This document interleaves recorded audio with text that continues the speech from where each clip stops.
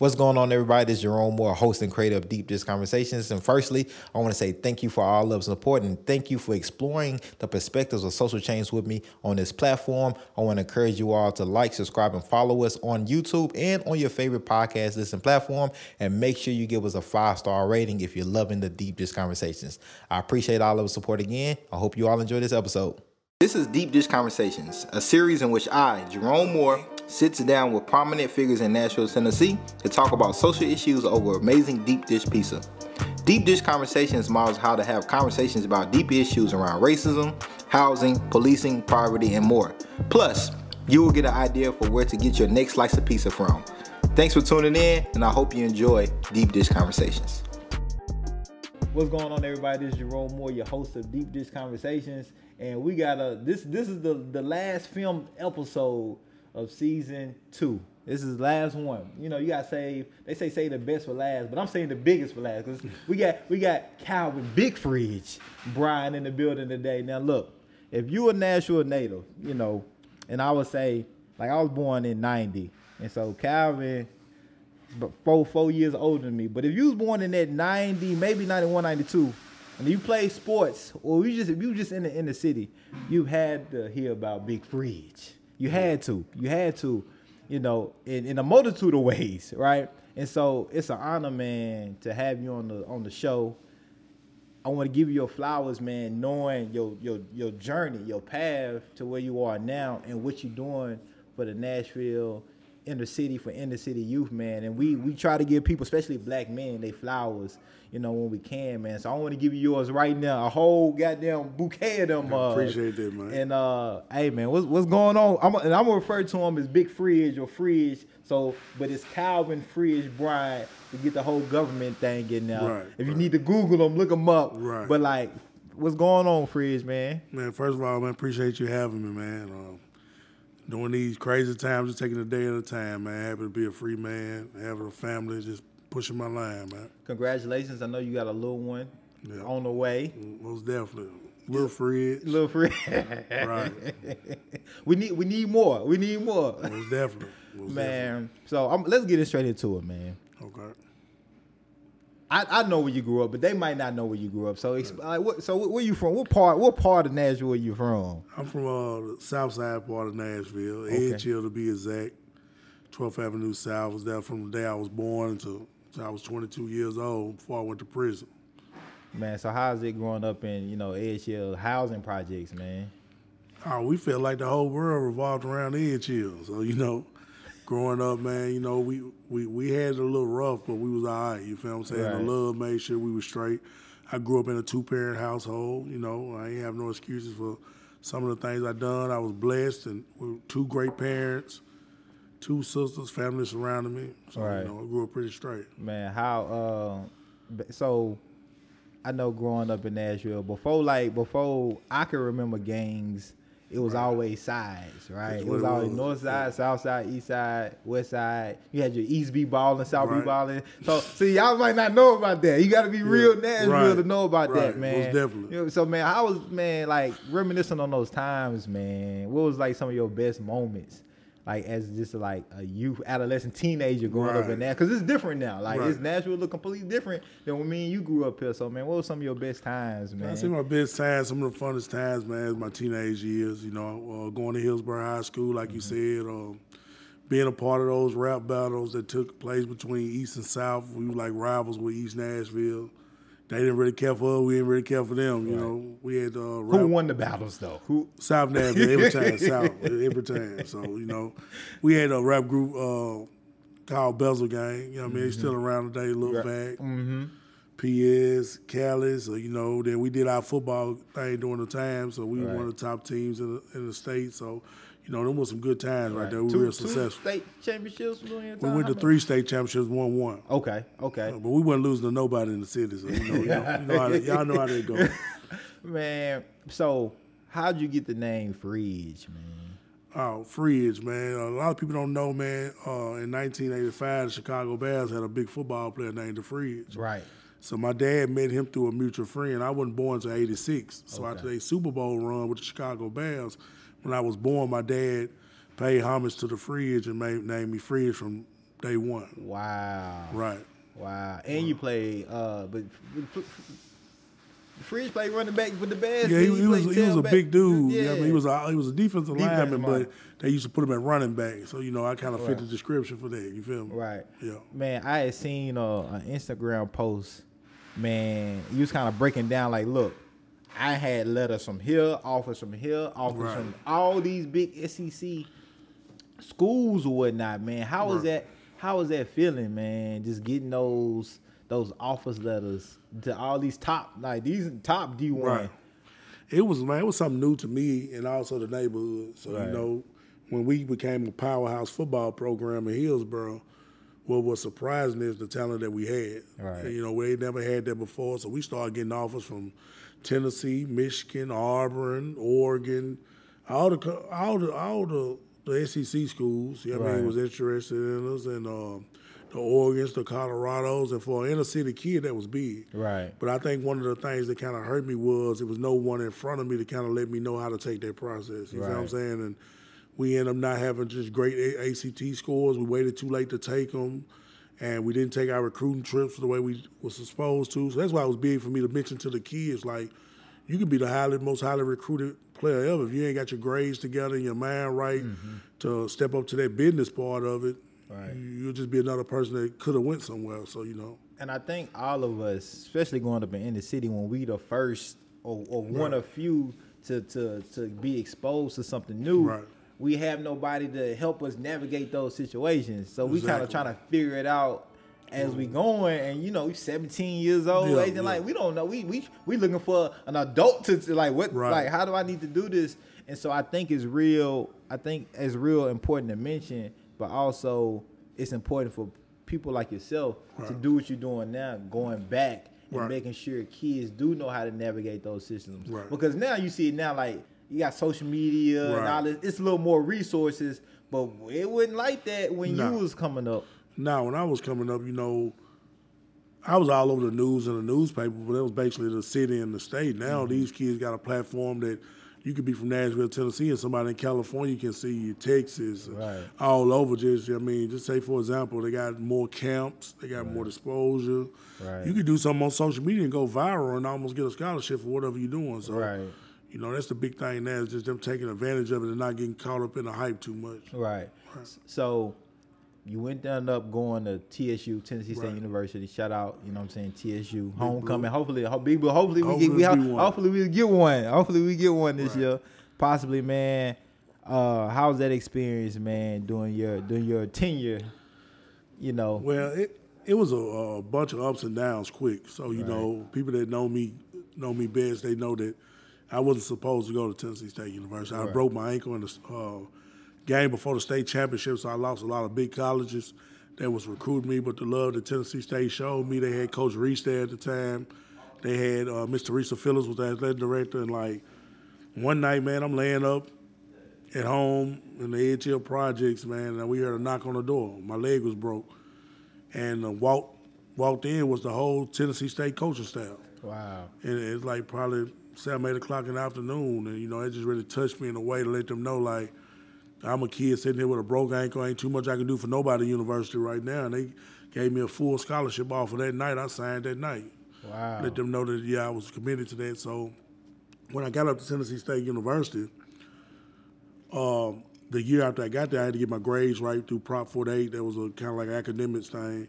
And Coach Reese was fired, bro. So they brought in another coach by the name of James Webster. He wasn't feeling me the way Coach Reese was. He felt like I should earn this and that, which I wasn't messed up with it, but we ended up having a down season, which was like 2 wins, 9 losses. And he took my scholarship. Wow. So a lot of people don't know that. So when he took my scholarship, we kind of had words because I'm looking at it like, man, I'm an inner city kid on a full scholarship. It's not my fault what happened to us, but you took my scholarship and I got to pay to go to school. I'm not finna pay to play at Tennessee State University. With the kind of talent that I had. So, one thing led to another, and I felt that day, I lost a lot of love for the game. So I stepped away for a minute, and that little small step away where I try to tell kids could be a major factor in your life, and it end up leading up to something bad. Man, let's get into that lead up, man.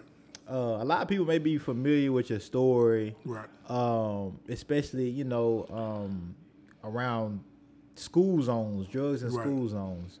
And I'm gonna preface it a little bit and let you dive in deeper. Right. You know, you're 22 years old, Yeah. and really, if the system was to have it their way, you would technically still be in prison a few more years. 2023. Yeah. You know, you got 17-year sentence for something that should have been a 3-year sentence Right. for a first-time offender. Yeah. And you was the first. When I seen it, Yeah. you was the first that they applied that to in Davidson County. And it's been around since 1995. Right. Right. And so when I seen, I said, "Wow, that's crazy." Just knowing like why the first time offender, Right. but also the backstory to that on like the drugs that was sold and how you led up and was kind of pressured. Right. You know what I'm saying, by a so-called friend. Yeah. And so talk us through that, man. Okay. A little bit because that pressure, that peer pressure, it come from the ones that's close by to you that want to see you do good, but you know, and you know, some people just informants working for the police and don't know. Some people are rats. You know what I'm saying? We can talk about that a little bit because I know you just had a 10. You just went off about that. And I know you got. It was a lot of growth in that message. Right. I think people need to hear, and so I want to get in that too. But let's lead up to that. Just lead them to it, man. You know, some people probably sit back like, how did this kid get this much time if just for nothing, basically? You know what I mean, drugs and stuff. My decisions as a child and my leadership in the community costed me later. So what I mean by that, I joined the GDs, the folks, which was the Gangster Disciples, Growth and Development, whatever they want to call it. And it wasn't them that was the problem, you know what I mean? It was just a growing gang problem in my neighborhood. So me being the leader that I was, I seen what coward-ass dudes was getting in a position where they was making calls and doing things that they wasn't capable of doing. Right. So me not being the type that always depended on gangs or needed anybody else, I felt like it was the best decision for me and my family to get involved and change it from the inside out. Well, I'm just a 15-year-old kid at the time. Right. Well, by the time I'm 16, I got the attention of the whole city, not for negativity things, but for things that I was a football star already. So negative news traveled faster than positive news. So when everybody found out I was a part of this organization, that was like a big story. Right. Like, damn, man, dude, GD, man, we wasn't doing nothing wrong. Right. But with every reaction, there's a reaction. Right. So after I got done playing football and I'm at TSU and things like that, the police department get a hold to like, man, this guy's a high-ranking gang member, what they call. Right. And they come from dudes just getting in trouble saying free is this, free is that, Right. just because I was the popular name. You're the popular name. So to kind of fast forward everybody forward, when I was in the projects and this guy wore a wire on me 3 times. And when we say pressure and peer pressure don't have to be like someone trying to beat you up if you don't do it. It could just be constantly bringing it up. Right. Or just being like, hey, man, basically what he told me, man, look, man, I got a white boy that wants some pills. Right. So I ain't think nothing of it. I said, man, I got a homeboy to be having pills. But I ain't think nothing of it. I didn't follow up on it. So he kept coming back to me, man, what's up? So I gave him 20 pills the first time, 100 pills the second time, 200 pills the third time. So for people listening, they probably think like, how did he give it to him back to back? Right. Well, on sealed indictments, when they building a case on you, I might give a deal to you today. Right. I might do one tomorrow. I might do one next month. But it's always going to be on one case. Right. So they really making your case look worse. Right. So the whole time, man, he was wired up on me in the middle of the project. He had called a driving charge. They said they were trying to clean up the Edge Hill area for whatever reason. Right. And asked did he know me. Right. So he was like, yeah, I know Fridge. So the investigation started. So when he wore a wire on me, I ended up getting arrested on May 16, 2008, sealed indictments. 3 transactions with this law called the Drug-Free School Zone. My bond was like $350,000. So everybody like, what the fuck is a drug-free school zone? Nobody knew. I didn't know. Right. So I'm thinking I'll be back home like the rest of these dudes. But what I didn't know, in 1995, they passed a law for people that was really standing on school grounds serving drugs to kids. Yeah, mostly like crack and stuff. Right. So the district attorney office at that time was manipulating the law. Like either you gonna work. All they wanted to know was something about GD. Right.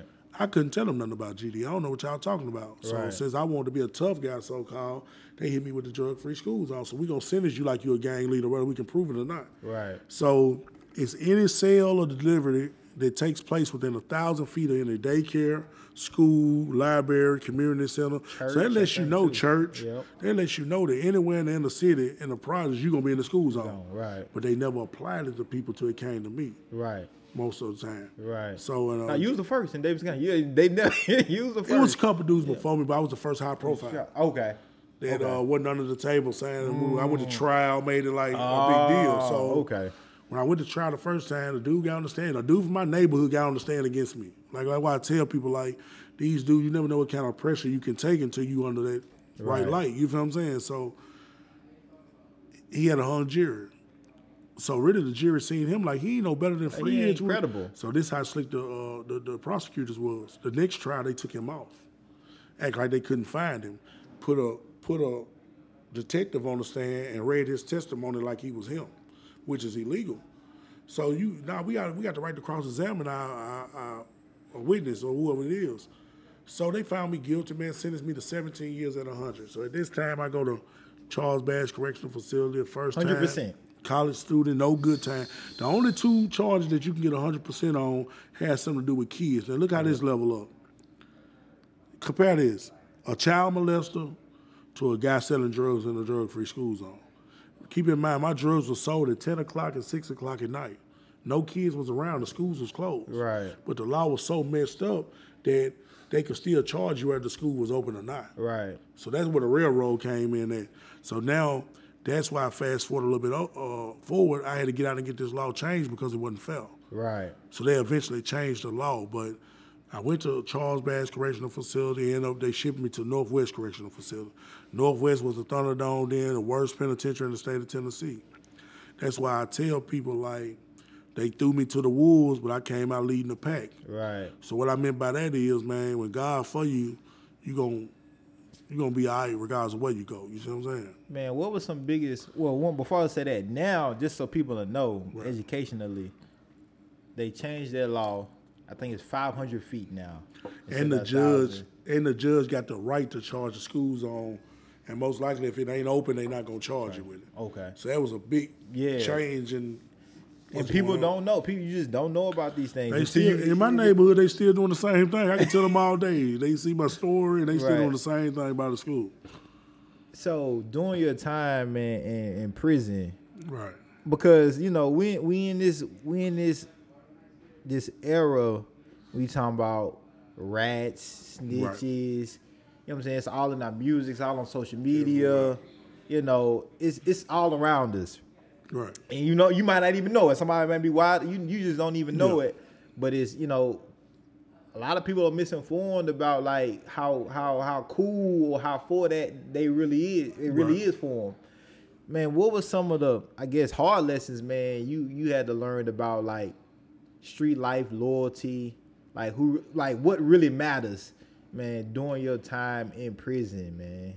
What really hit me, man, my dad was like the dad of the neighborhood, but he was a dude that he grew up in the streets. He played football for Tennessee State, tried out for the Dallas Cowboys, a real family man. He was real all the way around, and my dad never told me nothing wrong. And one day, man, we were sitting in visitation after I went to jail for the first time, and he was telling me how, man, he proud of me, man, how they railroaded me, and just keep manning up to your situation, right?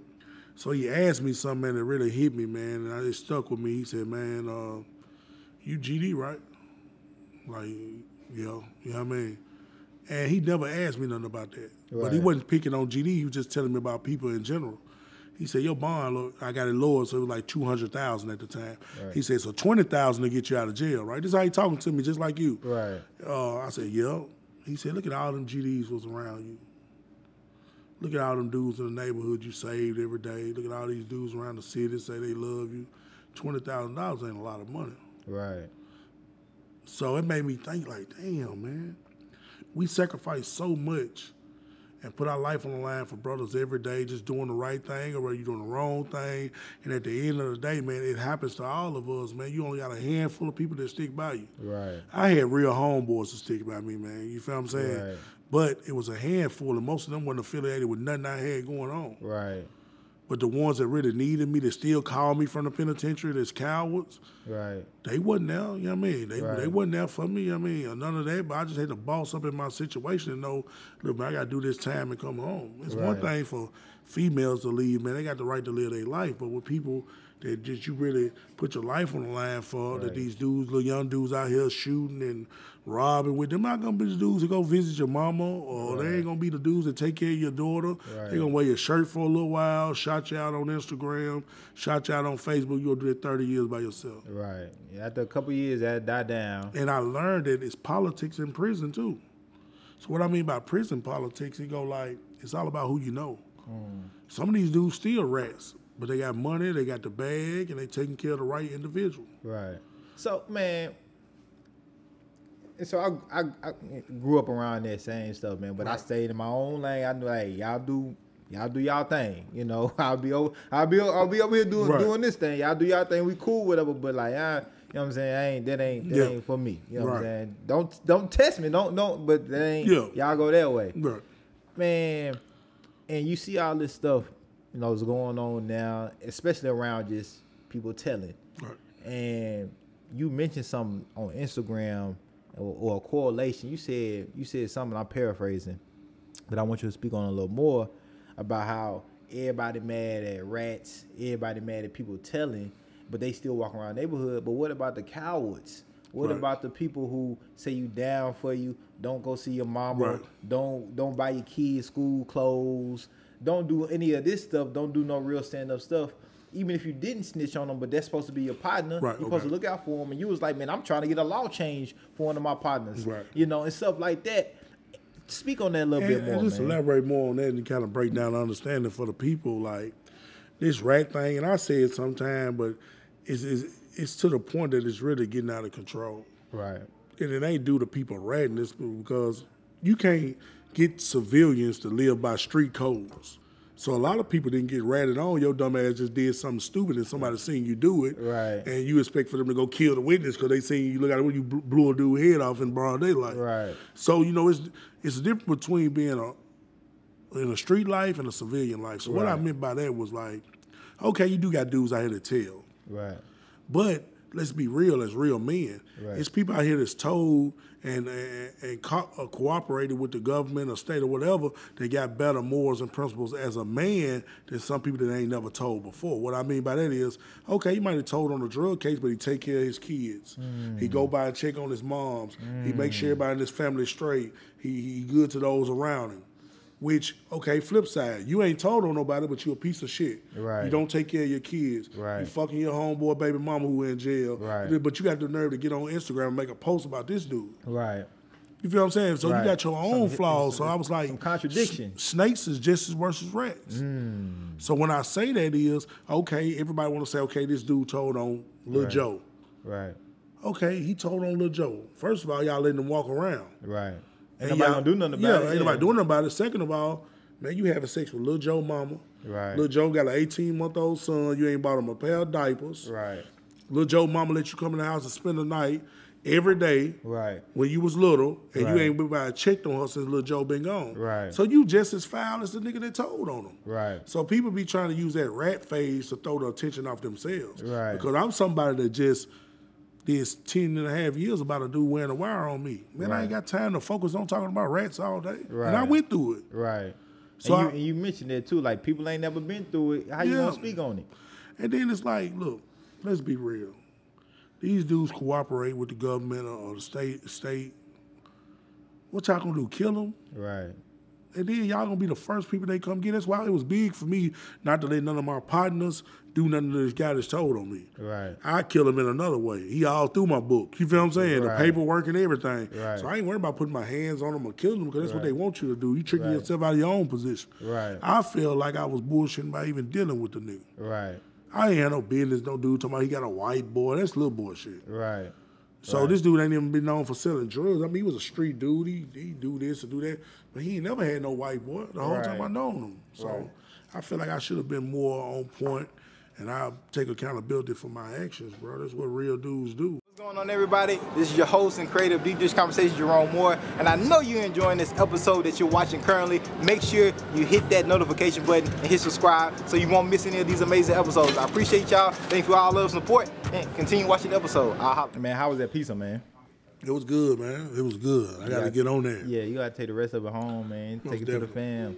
Man, So let's dive back into a fridge, man. You finna put up on some. You finna drop some gems on us, man. And I'm finna drop some, man, because a lot of people that's not involved in criminal activity or been involved in a case don't know this.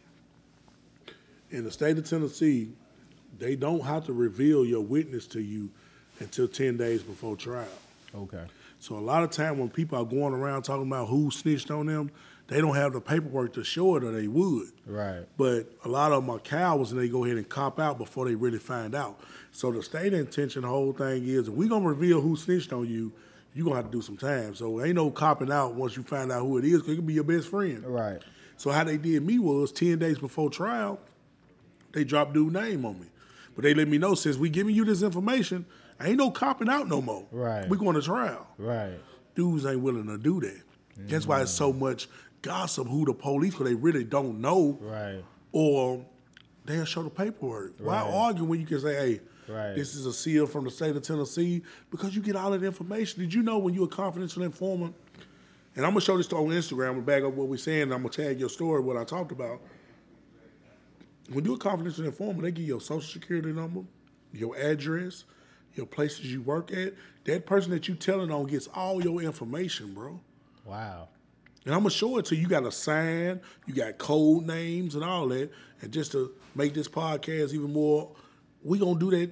Probably I'll do it today or tomorrow. I'm going to post it and tag you and talk about it like, this is why you don't want to be a confidential informant also. Right. The police don't tell you that you got to do this. And I'm going to show you all the information. Wow. See, it's educational because our kids don't know this. People don't know this. They just thinking, okay, I got the situation, I'm going to go ahead and tell them, but dude, I have your social security number. Right. He got this, he got that, because they got to reveal everything about you. Every charge you ever caught. I'm going to tell you how cutthroat to get, bro. My confidential informant was a habitual driving offender. I found that out through the paperwork. Right. They was letting this fool drive to all my transactions. So they broke the law to uphold the law. You see what I'm saying? How you do that? Right. So I'm just letting you know, like, just putting y'all up on game, that's some valuable information. You know? He didn't do no jail time or anything. He escaped all his little... Man, he be in and out all the time. He beat up his girlfriend. He do all that old... His record that thick, bro. I'm going to show it to you. And I'm going to tag you, man. I'm going to tag the podcast, let people know I was on here and just finish that. 'Cause I like to show black and white don't lie. Right. People believe you more when you can show them evidence and shit. They be like, oh, man, I can trust dude word, man. Right. Dude 100. Man, so doing your stint, man, to your 10.5 years. Ain't no Rick Ross, bro. Man, Now because you know what I'm saying. Nah, because you know what I'm saying. Like, you know what I'm saying. I had partners. You know what I'm saying. I ain't gonna mention their name on the podcast, but you know what I'm saying. Y'all did time together. Right. You know what I'm saying. Because we from the city, you know. Like, you know, no. You know what I'm saying. We'll talk about it later, but man, I know shit. It ain't no easy time. You know what I'm saying. And anything could just set you off. Whether you know what I'm saying, you don't that green dot don't come through, or a female trip into anything because you're already on edge, and especially if you're affiliated, which they were too. You know what I'm saying? You don't know what's going on. You know what I'm saying? You know how many traumas and you know what I'm saying, with wars, battles. You got, like you see, you got to, ain't no telling what's going on, man. And so having to deal with all that, which probably a lot of people don't even know everything you had to deal with. Because I know, like, that's just traumatic to even have to speak about it sometimes. And I ain't gonna ask you to speak about it, but I will ask you, through all that situations, man, how did you keep your how do you remain free? How you didn't compromise who you was to be able to get out and do what you doing now, man? Right. Man, basically, man, the upbringing, man. I try to stay close to how my mom and pops taught me, you feel me? Right. And, you know, I had to learn how to deal with people, bro. Like, I've always been a people person, but you got to learn how to deal with the murderers, the robbers, the killers, the gay ones, everything, like the guards fucking with you. You got to learn how to be in your space and not be affected by things around you, man. So you really got to block a lot of things out. Right. And my main motivation was to get home to my mom. She was sick, bro. I lost my father during the time I was incarcerated. So I'm like, I got to get home to her. Right. So I knew some of the things and the choices I make can stop me from getting home to her. Right. But I ain't gonna lie, bro. It was wars that popped off, I fought in. You feel what I'm saying? One-on-ones I fought in. Right. And it wasn't never because of me, bro. It was always because of somebody else. Right. And it really broke me down to the point that I was fed up, bro. Like, I'm tired of having to ride with dudes that I don't even know, bro. This dude might be from Knoxville, Memphis, Chattanooga, and he could be in the wrong, but just because of what I signed up for, Right. I got to ride. So I got to the point, bro, when I had position in compounds and things like that, I led by example, bro. I let my guys know, look, we ain't doing no bullshit. We doing bullshit, we busting your ass up. Right. So, you know, when everybody can't be in a position of authority and a leader like that. Right. But I was blessed enough with those attributes to be like, look, man, this how it's going to go. But you got to realize there's other gorillas in there like you. Right. And the other gorilla might not be on no positive stuff. So you got to Right. play a chess match like, Right. man, prayer. You feel what I'm Right. saying? Like, it been time before we get into it with somebody. I'm in the cell before the dog pop like, God, let me make it through this. Right. Because I ain't Rambo. You feel what I'm Right, saying? And I right. ain't no machine. I know any day, person catch me right, that could be my last day. I seen people get killed in there, bro. Right. You see what I'm saying? Over Right. bullshit. You feel what I'm saying? So, you know, I just pray, bro, and staying grounded and being thankful. And I feel like God just led me up out of there. But it's bullshit every day, bro. You couldn't sit. Bro, the only peaceful time in prison, bro, is when you sleep. And some people can't sleep when the door's locked. Because you know why? Man, you could be sitting there, have a conversation, got a phone, talking to gas. But if we hear some noise on the rock, guess what we got to do? Get up and see who that is. Right. Because that could be your brother or your folks, your homie out there fighting. And if you don't help, they smashing you. Right. So I can't go home on the street and hide from this. It's an everyday thing. It's 128 niggas in a pod. Right. And there ain't no guns. No guns, just butcher knives. Yeah. So if y'all want to sign up for that, go ahead. Yeah, But yeah. it They ain't got room really- for you. Yeah. They got plenty. Open bed. I don't want it no more. Yeah. Nah, I don't want it. Period. I don't want to ever have to. Nah, forget Nah. that. Nah, forget that. Y'all can act like that. Y'all want that. Like nah, that ain't living to me. It's too much out here that else to be living for. Right. Man, your release was a big thing, Right. especially for the city, man, because of that law, Right. which was, pretty much unconstitutional, Yeah. and it was set up. It was entrapment. Yeah. You know what I'm Most saying? definitely. It was definitely entrapment, especially for black inner city youth. Yeah, you know to what put time. them, because you go anywhere, it's going 1,000 feet, because that's what the housing projects is. That's what Right. a lot of the neighborhoods Build is. around, yeah. We're built around. Period. And so, man, how did you feel, man, being able to come home, not have to, what I'm saying, still 10 to have, you still, it ain't like, Right. you didn't lose a decade of your life, you know what I'm saying, but being able to not have to, do that 100% and know, like, that you fought and had people to fight Right. for you, because they knew it was wrong, man. How did it make you feel, man, to Man. get that support?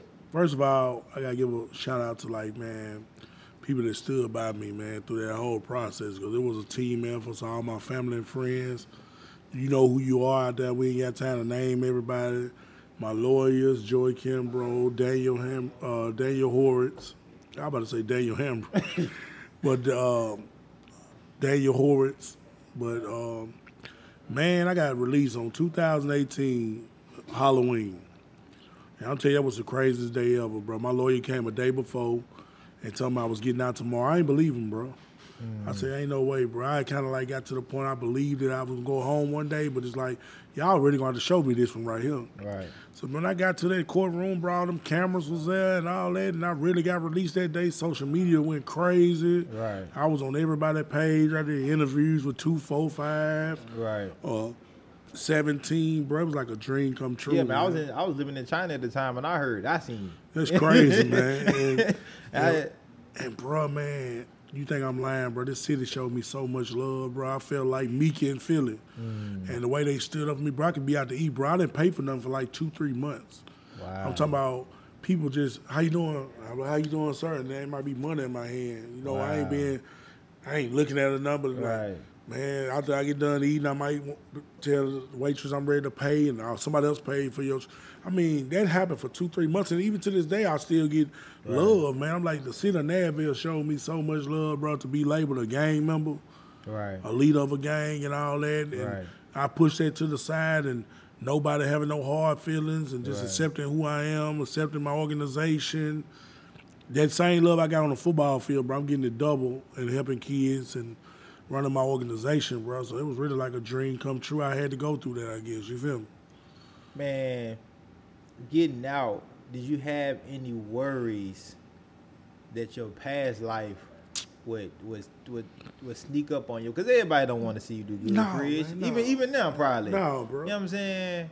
And I stay on point, bro. You know, it's a lot of individuals, man, that worry about, like, brother, I rep some or I'm a part of something. I'm going to say how gay dudes is, bro.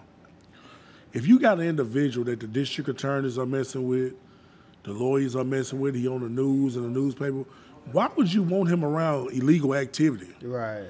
A real dude will be like, hey, bro, stay away from me. You got too much going on. Right. These dudes, and I ain't saying all of them because I love a lot of them. Right. But a lot of these gay dudes, they when I say gay, I'm not talking about they mess with boy. I'm just saying like they female tendencies. I mean, they just on some bullshit, and they just want you for your name, bro. Right. That's what females do. Right. So these dudes will love to say, hey, man, Fridge was with us last night. Status. We did it. Yeah, man.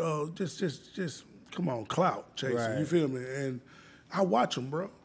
I stay on point everywhere I go. I just know God got me. Right. I don't move in fear. Right. I know people don't like that, bro, because it ain't beneficial to them. With people, it's beneficial or artificial. Right. So why be one set or one gang or one organization when I can help them all? Right. Man, Vice Lords got kids out here. Right. Crips got kids out here. Bloods got kids out here. Right. Four corner hustles, whatever clique you want to claim. Right.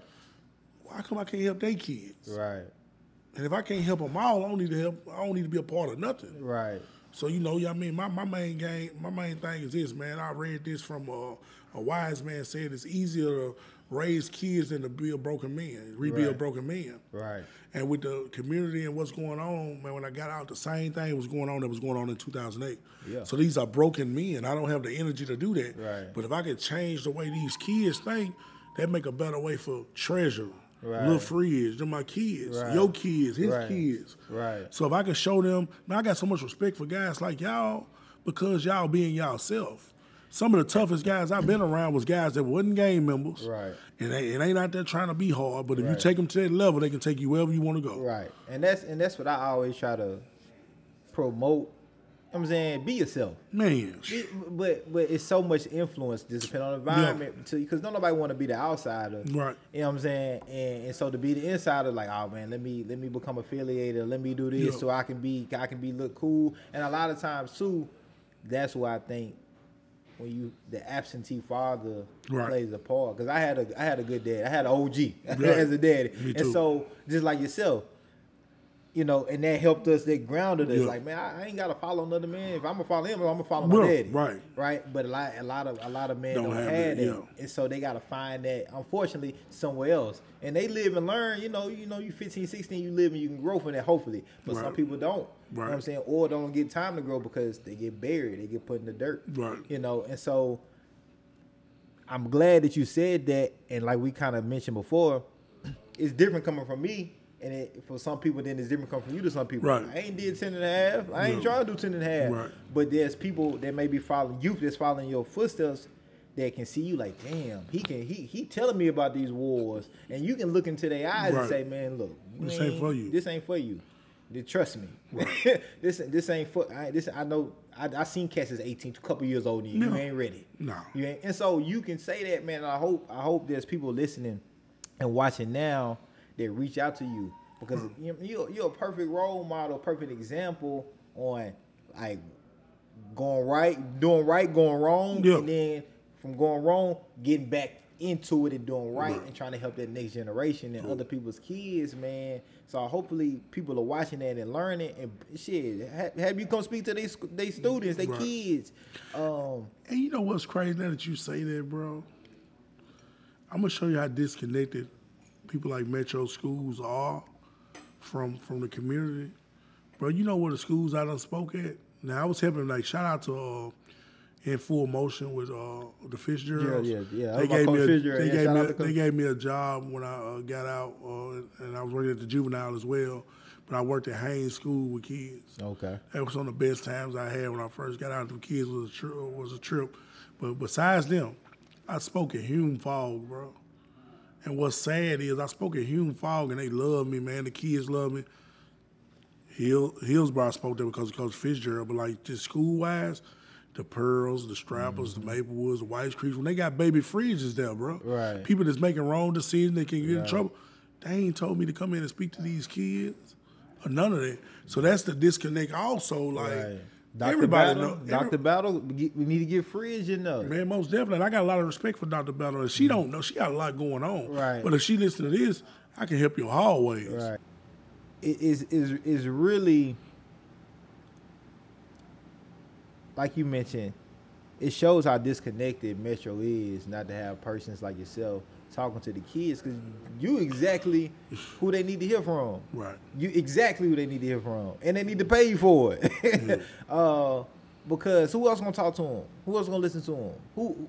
Who else? If it's not somebody they can relate to.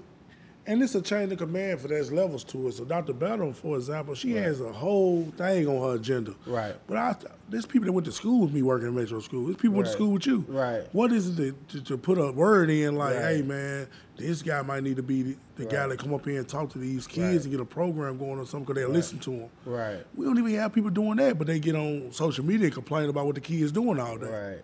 Right. But you got the tools around you to get it done, but it's just like, do you really want to get it done, or you want to get lights or chairs and things like that? That's all. But shout out to Dr. Battle, man. She's doing a great job. Oh yeah, she is, and we're gonna have Dr. Battle. We talking to your people. We're gonna get you on season 3. Gonna get you on season. Get Fridge a full time job up there, like with kids and some type of youth. The marriage, like those people need to be tapped in. If they really want to tap into the community, they got to be tapped into persons like yourself that didn't walk that life, can go into them projects, and ain't like him being like all these other folks. Is, you know what I'm saying? We know that, like, you know what I'm saying? Like, hey, check their jacket. You know, it is what it is. But you can use it for positive. You can use your past to change the future. Right. And I see that's what you're doing, man, with your P.I.C.K Foundation. Right. You know. Positive inner city kids. Right. And so, man, talk to us a little about that. Man, real quick, man. Positive inner city kids was a program that I started when I was incarcerated in 2015. So I had this vision saying that I want to equip all the kids in the community with the tools to be successful and learn from my mistakes, and regardless of their address, it don't got nothing to do with the success they have. So I got it certified through the state in 2015. 2018, I came out running. I got blessed in 19 or I want to say 20, from my big guy, Ramon Foster, used to play with the Pittsburgh Steelers. Yeah. He gave me a $10,000 grant to get it started. And ever since then, man, we've been doing major things in the community. We mentor, we do scholarships, we do, we're working on field trips as we speak. We involved with the juvenile justice system, working hand in hand with them. So, you know, it's major things going on in the community with us, and we open to north, east, west, south. Maybe we can use this one program to bridge the gap between north, south, east, west, Crips, Blood, GD, whatever you is, bro. We accept you, man. We just want you to do good and let every kid know, man, you got a home away from home, but we gonna work inside the home. You feel me? Man, what's like the biggest impact that you want to have, man? Once it's all said and done, you know, well, you 60, 70, you know, you can't move like you move now, you can't run, but you know, like, when you sit back and you seeing your kids and you looking at them, man, what do you want your legacy to be, man? Man, I want my legacy to be that, man, he was the individual that came out and told people and showed people that it's okay to do the right thing and be a stand-up guy. You don't got to do bullshit to be respected. Right. Right now, I'm sitting here probably one of the most respected guys in the city, and I never robbed anybody, never killed anybody, none of that. I was a football player that made a bad decision. Right. So to let people know, like, to look out for everybody, man. Everybody need to be a family that when you let your kid go outside, you know it's another kid our age responsible enough to look out for. Right. Because one day, bro, we ain't going to be able to go outside. We ain't going to be able to sit here. We're going to be in the house, probably getting a little older on the porch. Right. We got to know that we planted the right seeds, man. Because right now, some older cats looking at me like, man, I'm glad Fridge out there doing it. Right. So, you know, I mean, just to have that accountability for everybody and these kids learning trades, just living their life, man, and I mean, living it to the fullest, because me personally, I feel like it's a trap I already set for them. Right. So, you know, one thing that's going to be the same 20 years from now is going to be, guess what, somebody going to be going to court today. Right. Somebody going to be in juvenile, somebody going to be in prison. Well, how can we break the cycle? You feel what I'm saying? That's what I'm on.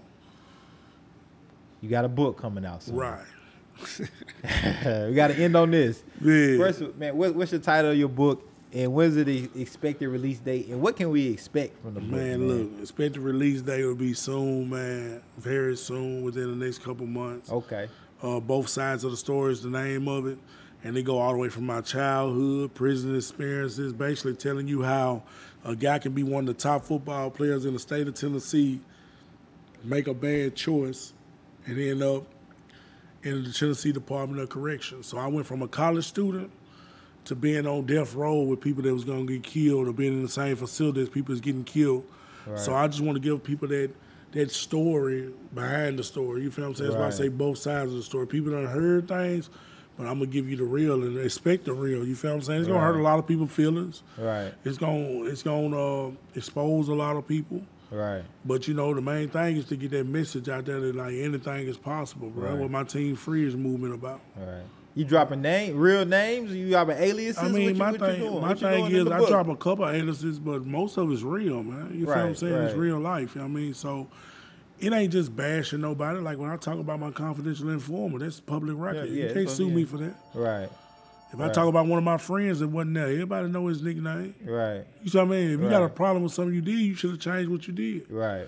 So it's definitely names that's in there. You feel what I'm saying? But you know, nobody want to be held accountable no more, man. Nah, accountability is a mug. Woo. But my thing is, man, you know, accountability is a must, man. So, you know, you can get in your feelings, but don't let your feelings send you out. Right. Because what I'm saying is true. So, but that happens, though. Yeah, it does happen. That's what it be. Yeah. Like, he right, but I'm mad. Yeah, I'm mad. He had to say it like that. But, you know, it's definitely the truth, man. Right. It's really a comeback story, man. America love a comeback story. So I feel like even outside of Nashville, Tennessee, man, the nation is going to love this story because it's a fridge inside their neighborhood. That's a fact. Right. Man, hey, I appreciate you, man. Hold on, before we wrap it up, how can people donate to P.I.C.K? How can people get in contact with you? Drop your emails, IGs, Twitter, whatever.